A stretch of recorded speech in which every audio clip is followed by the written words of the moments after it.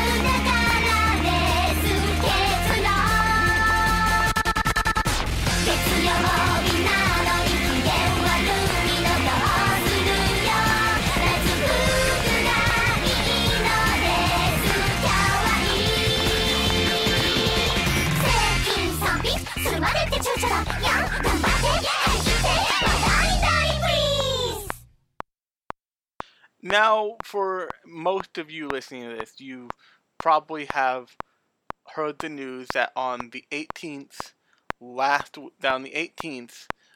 week, actually, I think directly today, last week, um, someone set fire to the Kyoto Animation offices in Kyoto, and they do have a suspect now, but at the time it was kind of a system shock to the anime industry, and it remains a system shock to the anime industry. And at the time, you can go back and listen to the previous episode in which I said, the loss of the loss of talent is second only to the loss of life in this tragedy, because the people who worked at Kyoto Animation were animators at the top of their game, and while that's true of pretty much any animation studio that puts out work that we consume, it is uniquely true of Kyoto Animation because they were one of the top employers of animators and employers of female animators in the industry. They stood out in that way. And that's still true, but I wanted to do this episode because in kind of so before we get into talking about Kyoto Animation Studio and why it's important, I want to take you through me and my process of dealing with things that lots of people would find deeply, heavily emotional. I'm a person whose life has been kind of marked with death in some way for a long time. To give you an idea, I wasn't supposed to make it to 3 years old. I wasn't supposed to make it to first grade. When the doctors looked at me and looked at my condition, the way my brain cancer was developing, everyone said I wouldn't live to go to school. Now, lo and behold, I'm 30. Now, in between, supposedly going to die and 30, I did, casually die on the table in an operation. There were paddles taken to me as a child. That did happen. That's a thing that happened. But part of the deal with being a childhood cancer survivor in the way that I am is that you have this unique relationship with fleeting human life, and it's not anything that I would ever wish on anybody or I would ever wish anybody understand, but it means that you'll meet people in your life who you'll know without a doubt aren't alive anymore. And for me, that takes the form of, when I was a kid, I used to attend a camp called Camp Happy Times, and Camp Happy Times is funded by a organization called the Valerie Fund, which is an organization to assist the treatment of childhood cancer patients, and as one of the bonuses of surviving cancer as a child is, and yes, I did get a wish. I had one wish I got to use. I used it as a computer. I was a kid. I don't regret that, considering how computers rose to prominence in my life. But one of the things that happens every year in Camp Happy Times is every single year, and the camp lasts a week. At the beginning of the week, there's a funeral service, and there's a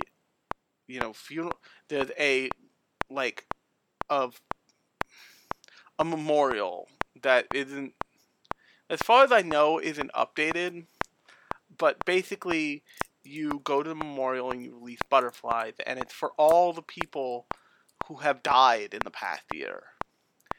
And if you think that sounds morose and like depressing, the thing you'll have to know is that if you go to Camp Happy Times, you will most likely know some of the people who have died in the past year. And it's this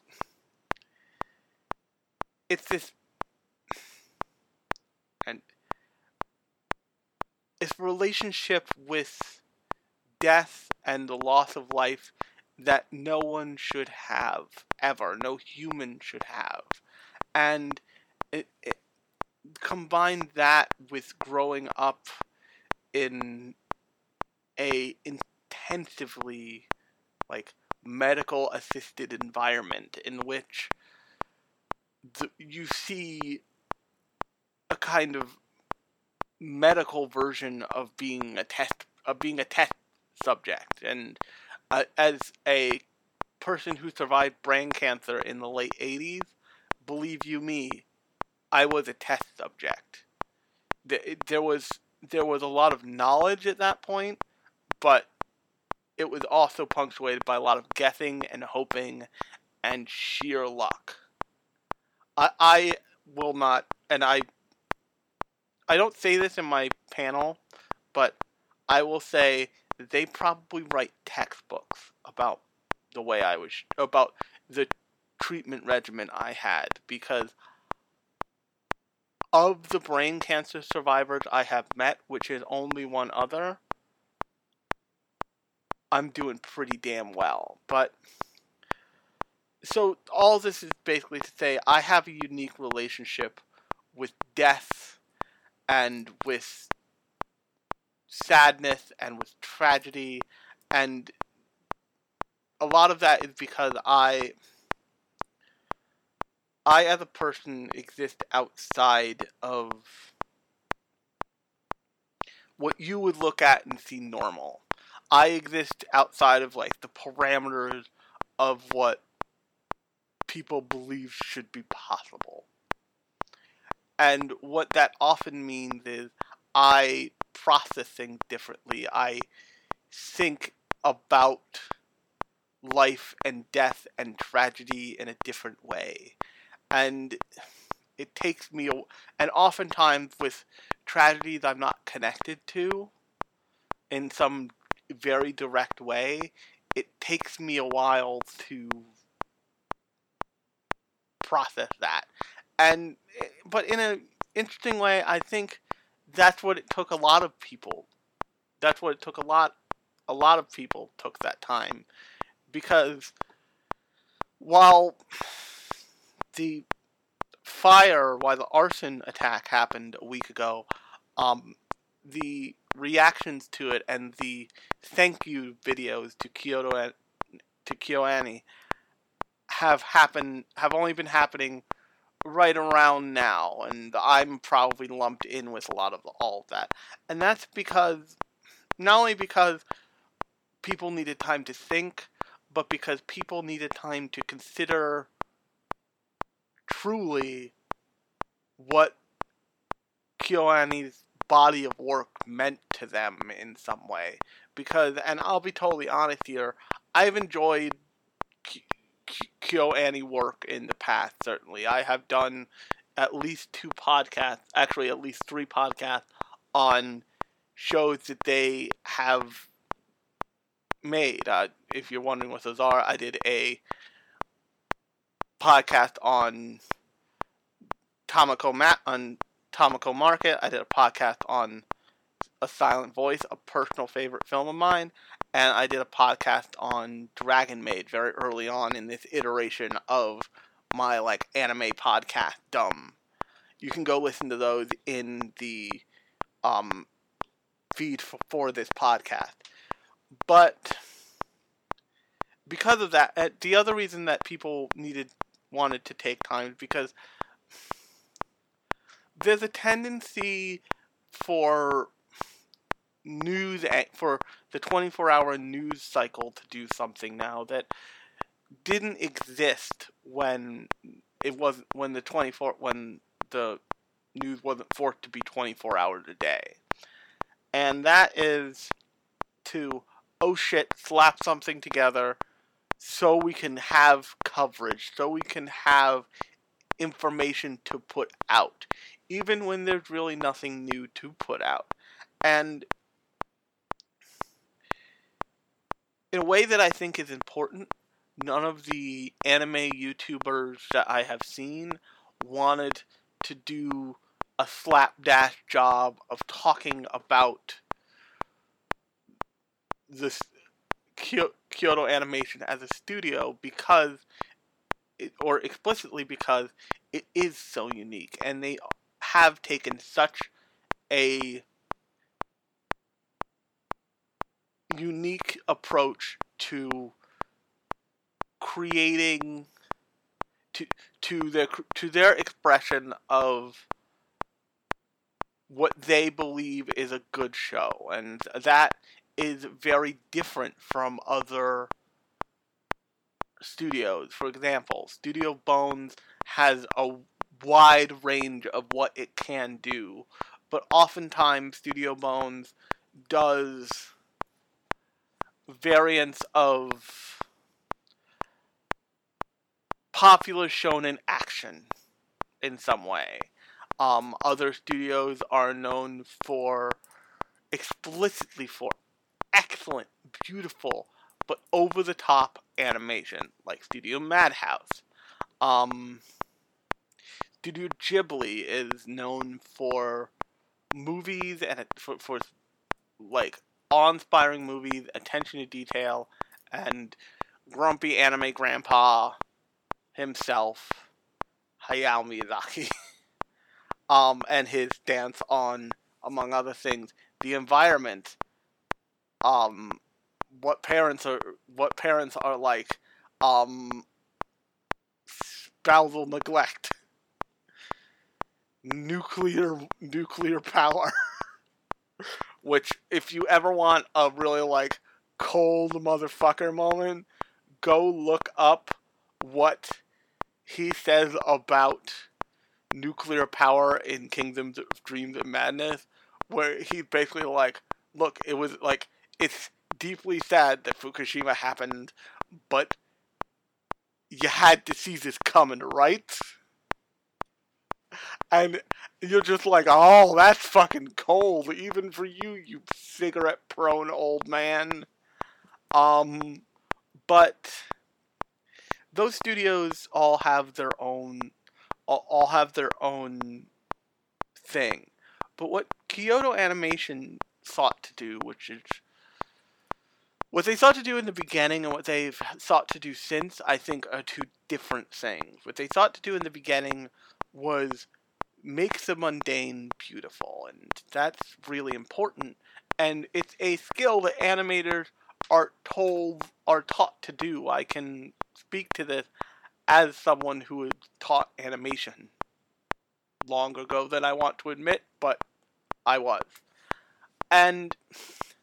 But what happens over time is, because the scope of animation can be so broad, and it as a medium is capable of so much more than other mediums of its type. And I mean that wholeheartedly. You know, live action movies these days have become a mix of, or in some case entirely, hello Lion King, a mix of live action up to the line of where they need computer animation to complete the rest of it. And if you watch TV and you're like, how did they do that without anybody dying? The answer is usually CGI. More and more TV shows have CGI budgets, and they use it in really strange ways. But the thing about Kyoto Animation is, while it is interested in telling fantastical stories like Love, Chinibyo, and Other Delusions, which I think I might have talked about on this show. I've done a lot of these episodes, leave me alone. or like Myriad Colors Fantasy World, which I still need to finish, and is a very strange show, but I appreciate it weirdly. Um, and even something like Kobayashi Dragon Maid. In those portrayals, they try and make sure that the moments that exist that are relatable to people are done with a caring and knowing eye to details. So the really great, and it's about Spirited Away. It's not about a KyoAni property, but I think it applies here.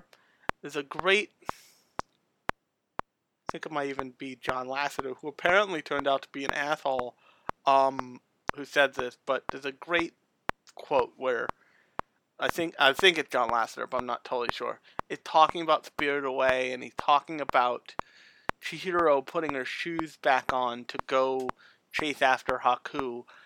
But there's this moment where anybody else where any other studio would have just put the shoes on and she would have run out. Or they would have cut that out entirely. You would have just seen her ask for her clothes and shoes, and you would have seen her running out. And that's fine. There's nothing wrong with that. But because it's a Studio Ghibli movie, because Hayao Miyazaki is in many ways a madman, you see Chihiro pull up the back of her shoes, get up, and tap down on the toe of each shoe to make sure it's on entirely, the way that a character would. It's this extra little flourish that makes that moment feel more real. Even if in everyday life, while people could do that, they don't. The fact that you see that tiny moment makes it feel real. It all of a sudden gives that entire scene this kind of like slight quirk and realness that draws you into it.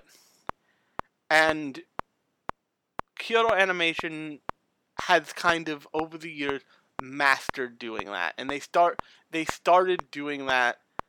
They started doing that in shows like Fullmetal Panic Fumofu, Haruhi, which I still haven't made it all the way through because Haruhi drives me a little fucking bonkers.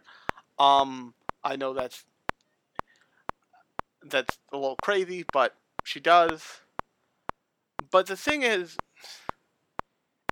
where I began to feel for is a connection I realized I had with Kyoto Animation is in the stuff that comes after that. Because this happens with lots of studios. As they grow in popularity, in age, in everything, in budget, they oftentimes are interested in different things at different times. And whereas I would say Kyoto Animation was interested in showing one kind of show at one point, they're still interested in that, certainly, but they're interested in showing a slightly different kind of show at this point.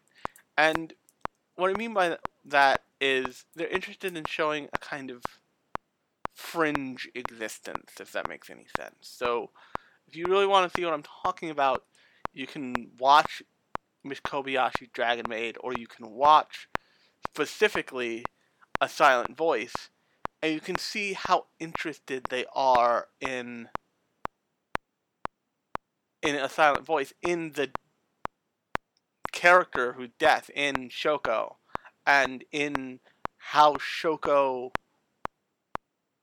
is perceived versus how Shoko feels, and how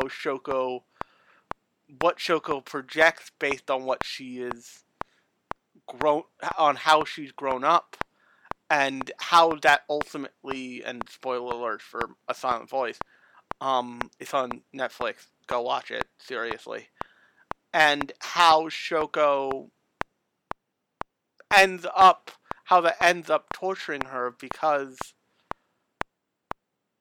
she is so alone in that movie. There is a moment in that movie where you feel the loneliness that she sits with in her life. You feel the fact that she is so separate from every other kid in her class, from not just every other kid, but every other person, because there's a primary connection that's just missing. And you see her family try and protect her, but in protecting her, they help create that loneliness. And not necessarily create, but they help kind of reinforce that loneliness. And you see her struggle to reach out to another person, the male protagonist of the show. I forget his name, but Shoya, I think. And you see what so the confessions. There's a scene where she tried to confess to Shoya and tell him that she loved him, or that she likes him, or however you want to put it. But basically, I would imagine. Actually, she explicitly said she's trying to tell him that she loves him, and that scene is beautiful and funny, but it's also really sad because it demonstrates something that disabled people do all the time, not for their own sake, but for the sake of fully able-bodied people, and that is, if we want to go through the world and do what we want to do, we have to remove as many of the barriers to you seeing us as different as possible. And that's what Shoko putting her hair up was about. That's what Shoko getting dressed in just that specific, very tailored way was about. That's what her trying to speak to Shoya was about. He says to her, you can just sign, it's fine, but she wants to make it easy for him to hear her tell him she loves him. And that scene is really what I think, if you're not sold on any Kyoto, if you don't know much about Kyoto Animation and you don't know what you should watch to kind of sell you on them as a studio, I would go watch that scene. You could probably find it on YouTube, subtitled or dubbed. It's probably both ways on YouTube. But it captures so perfectly what it takes for a person who is deeply othered to do something that is still hard if you're a normal person, but it's harder because normal people rule the roost, so to speak. Another great version of that same concept is all of the show of Miss Kobayashi Dragon Maid, which is actually what convincing rewatching that on Funimation now is what convinced me I really want to do a whole show about Kyoto Animation and what I find so important about their work. And in Miss Kobayashi Dragon Maid, what it really is depicting is it's depicting found family, and it's depicting a woman who has gone and done all the correct things, but she hasn't met many people in her life who, I think this is important, who, and it's not that she hasn't met people who understand her. She hasn't met many people in her life up until the start of the show who accept her. And accepting is different than understanding. Accepting is, first off, accepting and understanding are not certainly not mutually exclusive, but they aren't a package deal. You don't need to understand something to accept it. You don't need to understand why the sun sits in the sky to accept that it does. And anybody who tells you that you need to understand something to accept it doesn't, for lack of a better word, understand the relationship between the two. And because, lots of people in Miss Kobayashi's Dragon Maid could understand Miss Kobayashi, but that's not what she needed. She needed someone to accept her warts and all. And in Toru and in Lucoa and in Fafner and in, what's the other one's name? The blue food lady. Oh, I forget her name. In Elma's case, and even in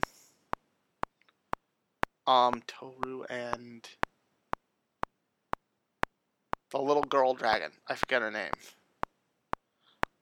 But in their case, they accept Miss Kobayashi, and they don't feel like they need to understand her. They feel like they just need to accept her, and that causes her to open up, and it causes her to be open to the possibilities of having a family, even if it's a found family and it's completely non-traditional, and ultimately connect her to other people. But oftentimes when other studios would portray an outsider, of like a rebel or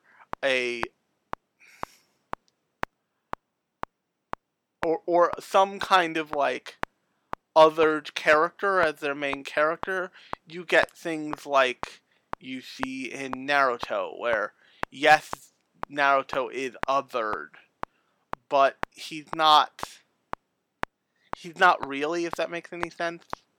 Like, the story sets up make sure you have the necessary building blocks to get to the point where he gets to be Hokage. Like, if you stop and think about the Naruto Hokage succession, it's basically a royal succession system, but not really. But in so much of Kyoto Animation's shows, the people are just normal kids. Or they're just normal people, and that's what I think people love about those shows so much, is that they're slightly heightened versions of what could be real life. And yes, like Myriad Colors Fantasy World, Chunibyo doesn't count. It's got magical shit in it, but it's not real, so. Or something like Full Metal Panic Fumofu, or even something like Haruhi. Those characters, even though there is magical shit about those shows, because the characters are constructed in a way that feels like this combination of the heightened anime main characterness and real, grounded, meaningful character, like human character traits, it it invites you to kind of let the show wash over you in a way that you wouldn't. That it's not harder with other shows. It's just less. It takes slightly less, and it takes slightly more.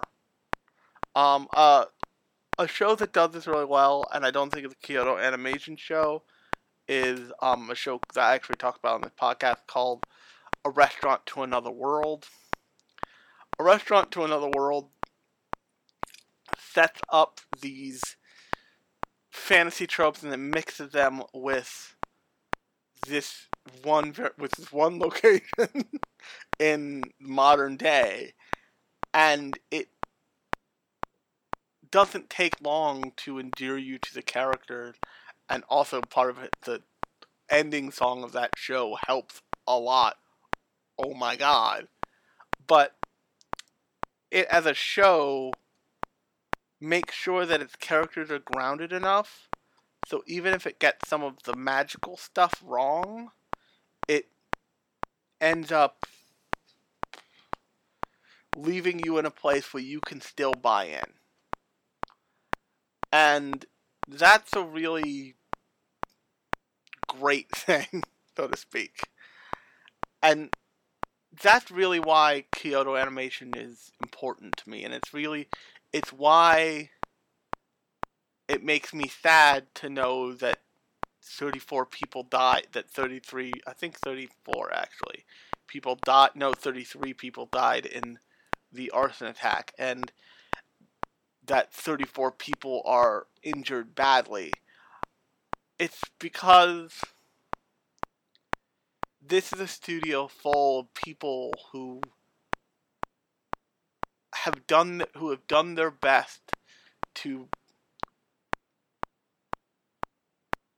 create visions of what anime can be that no one else would do. They created K-On!, which I remember me and my friend Christian sitting in our apartment when the year that came out, and we both were like, I think this might be awesome, and then we came back and we're like, and both of us were like, I don't know what this thing is, or what its deal is, but I'm still watching it and I don't know why.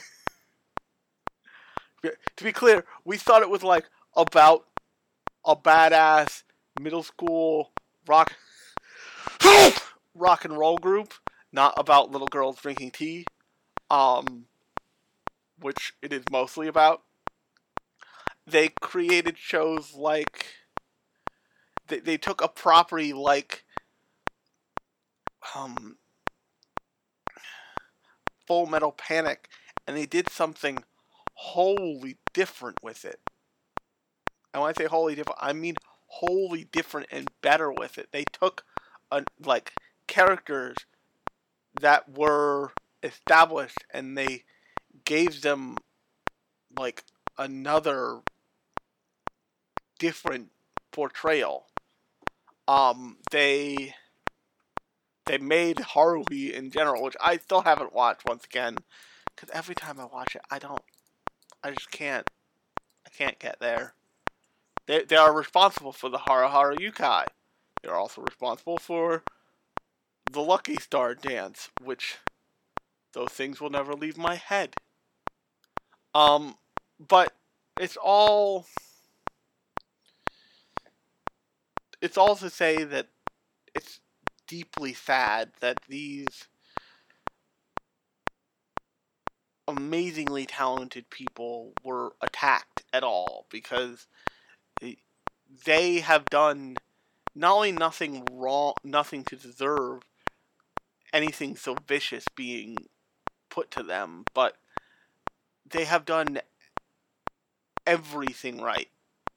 Kyoto Animation is a studio that has opted to employ its animators, which when I tell you that's exceedingly rare, believe me when I say it is. They have chosen to pay its animators a living wage. They have chosen to offer opportunities to female animators that previously didn't exist.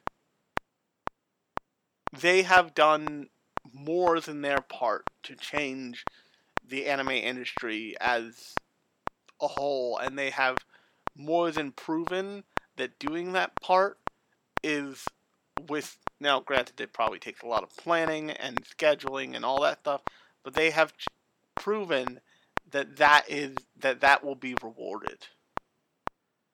It's not uncommon that doing the right thing will earn you fame and fortune.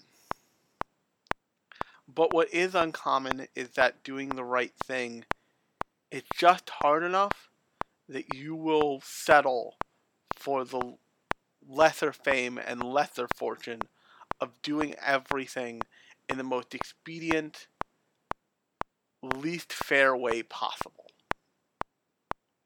And I think as consumers of anime, we need to understand that Kyoto Animation succeeded not because of the existing structure of the anime studio system, but in spite of it. Because they carved out a place for themselves, and they managed to absolutely dominate it. And so the last thing I'll say is, apparently, they have lost all of the digital and physical archives of their shows, which I would imagine means they're going to be doing a lot of phone calling and calling back a lot of masters from those shows for those shows so they can have a record of the shows they've worked on. But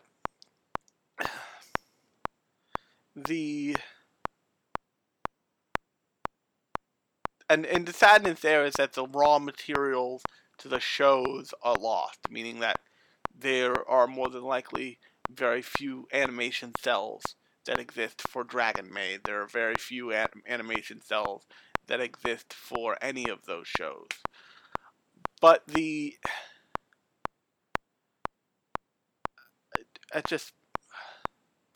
don't know if you can tell, this has been an odd podcast for me to fit together in my head because I have a lot of thoughts about them as a studio because they have made works I care about and works that I really enjoy and works that, even though they've flown under the radar, are beautiful and thoughtful and interesting.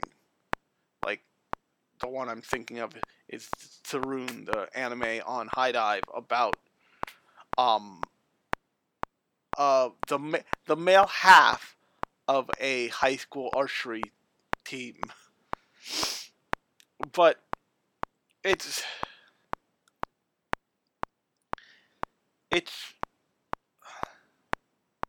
just important that we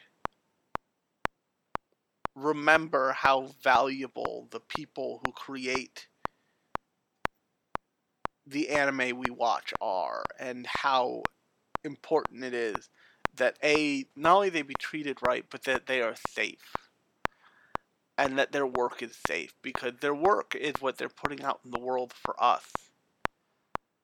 And it is deeply, it makes me angry, sad, and confused to know that someone did this specifically to not just to a studio, without pausing to realize that they did it to people. Because that's the thing, and that's the thing I want to get across, is for as much like thinking about voice, for as much like pondering about voice actors and directors and animators as the anime fandom does, you very rarely think about the fact that those people go home, they have dinner with their families, and they go to bed. And now that's not necessarily your fault or my fault. It's not. It is actually one of the reasons why I don't talk about it a lot on this show, on this podcast, is because I don't want to be about the like data drivenness of the fandom. Not that there's anything wrong with that. It's just not. It's not ever where I found myself. It's not why I'm attracted to anime. Anime is beautiful. It has amazing moments of deeply considered animation, but it's not. It's not the sole and primary reason I come to anime, or I come to it for, rather. Sorry. What is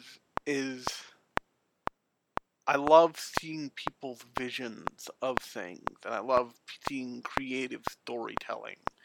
And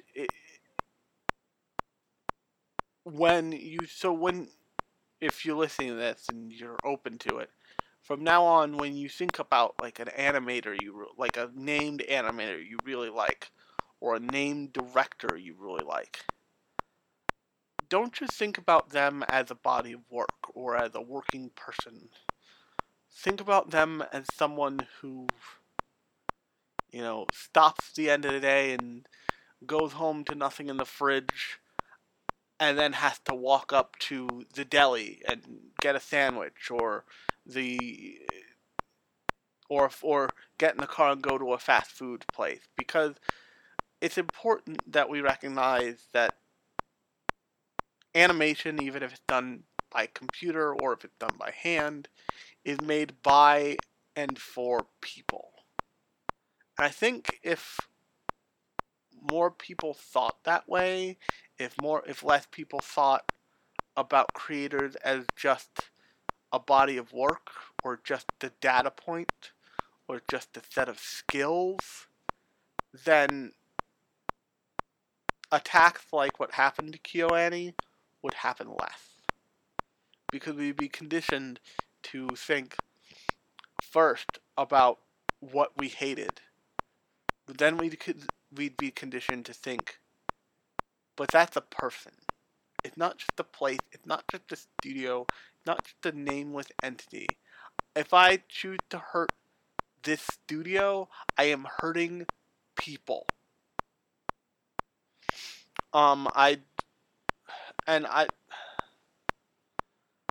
And that's really the crux of it. That's what makes me so upset, is that these are people who've chosen to be creative with their lives. And not only people who've chosen to be creative with their lives, but they are people who have had the courage to be creative in a way that other people weren't and aren't being creative. And they were punished unjustly for the thoughts someone had about them as a studio, and not each person as an individual. And one of the miracles of animation, from Kyoto, from KyoAni, Ghibli, any of them, is that there are tons of people working on these things. There are VFX people, there are coloring people, there are all kinds of people working on animations, and they are pouring their heart and soul into this stuff. The least we can do is remember that these people are all individuals. They are not just the nameless group. They are not just Kyoto Animation. They are animators, voice actors, colorers, directors, and they deserve the consideration. They deserve more than just the pause to think, they deserve a pause, and not just to think, like, this person's really good at animation. Yeah, but might not be great at making lunch. And I know this is really a methy episode, and I hope you got something out of it. But as far as that goes, my name has been Alex. You've been listening to Lunchbox Radio. I hope you liked this episode as much of a mess as it was. Don't forget, I'll be at Liberty City Anime Con on the weekend of the 10th and 11th of August. But until next time, I'll talk to you.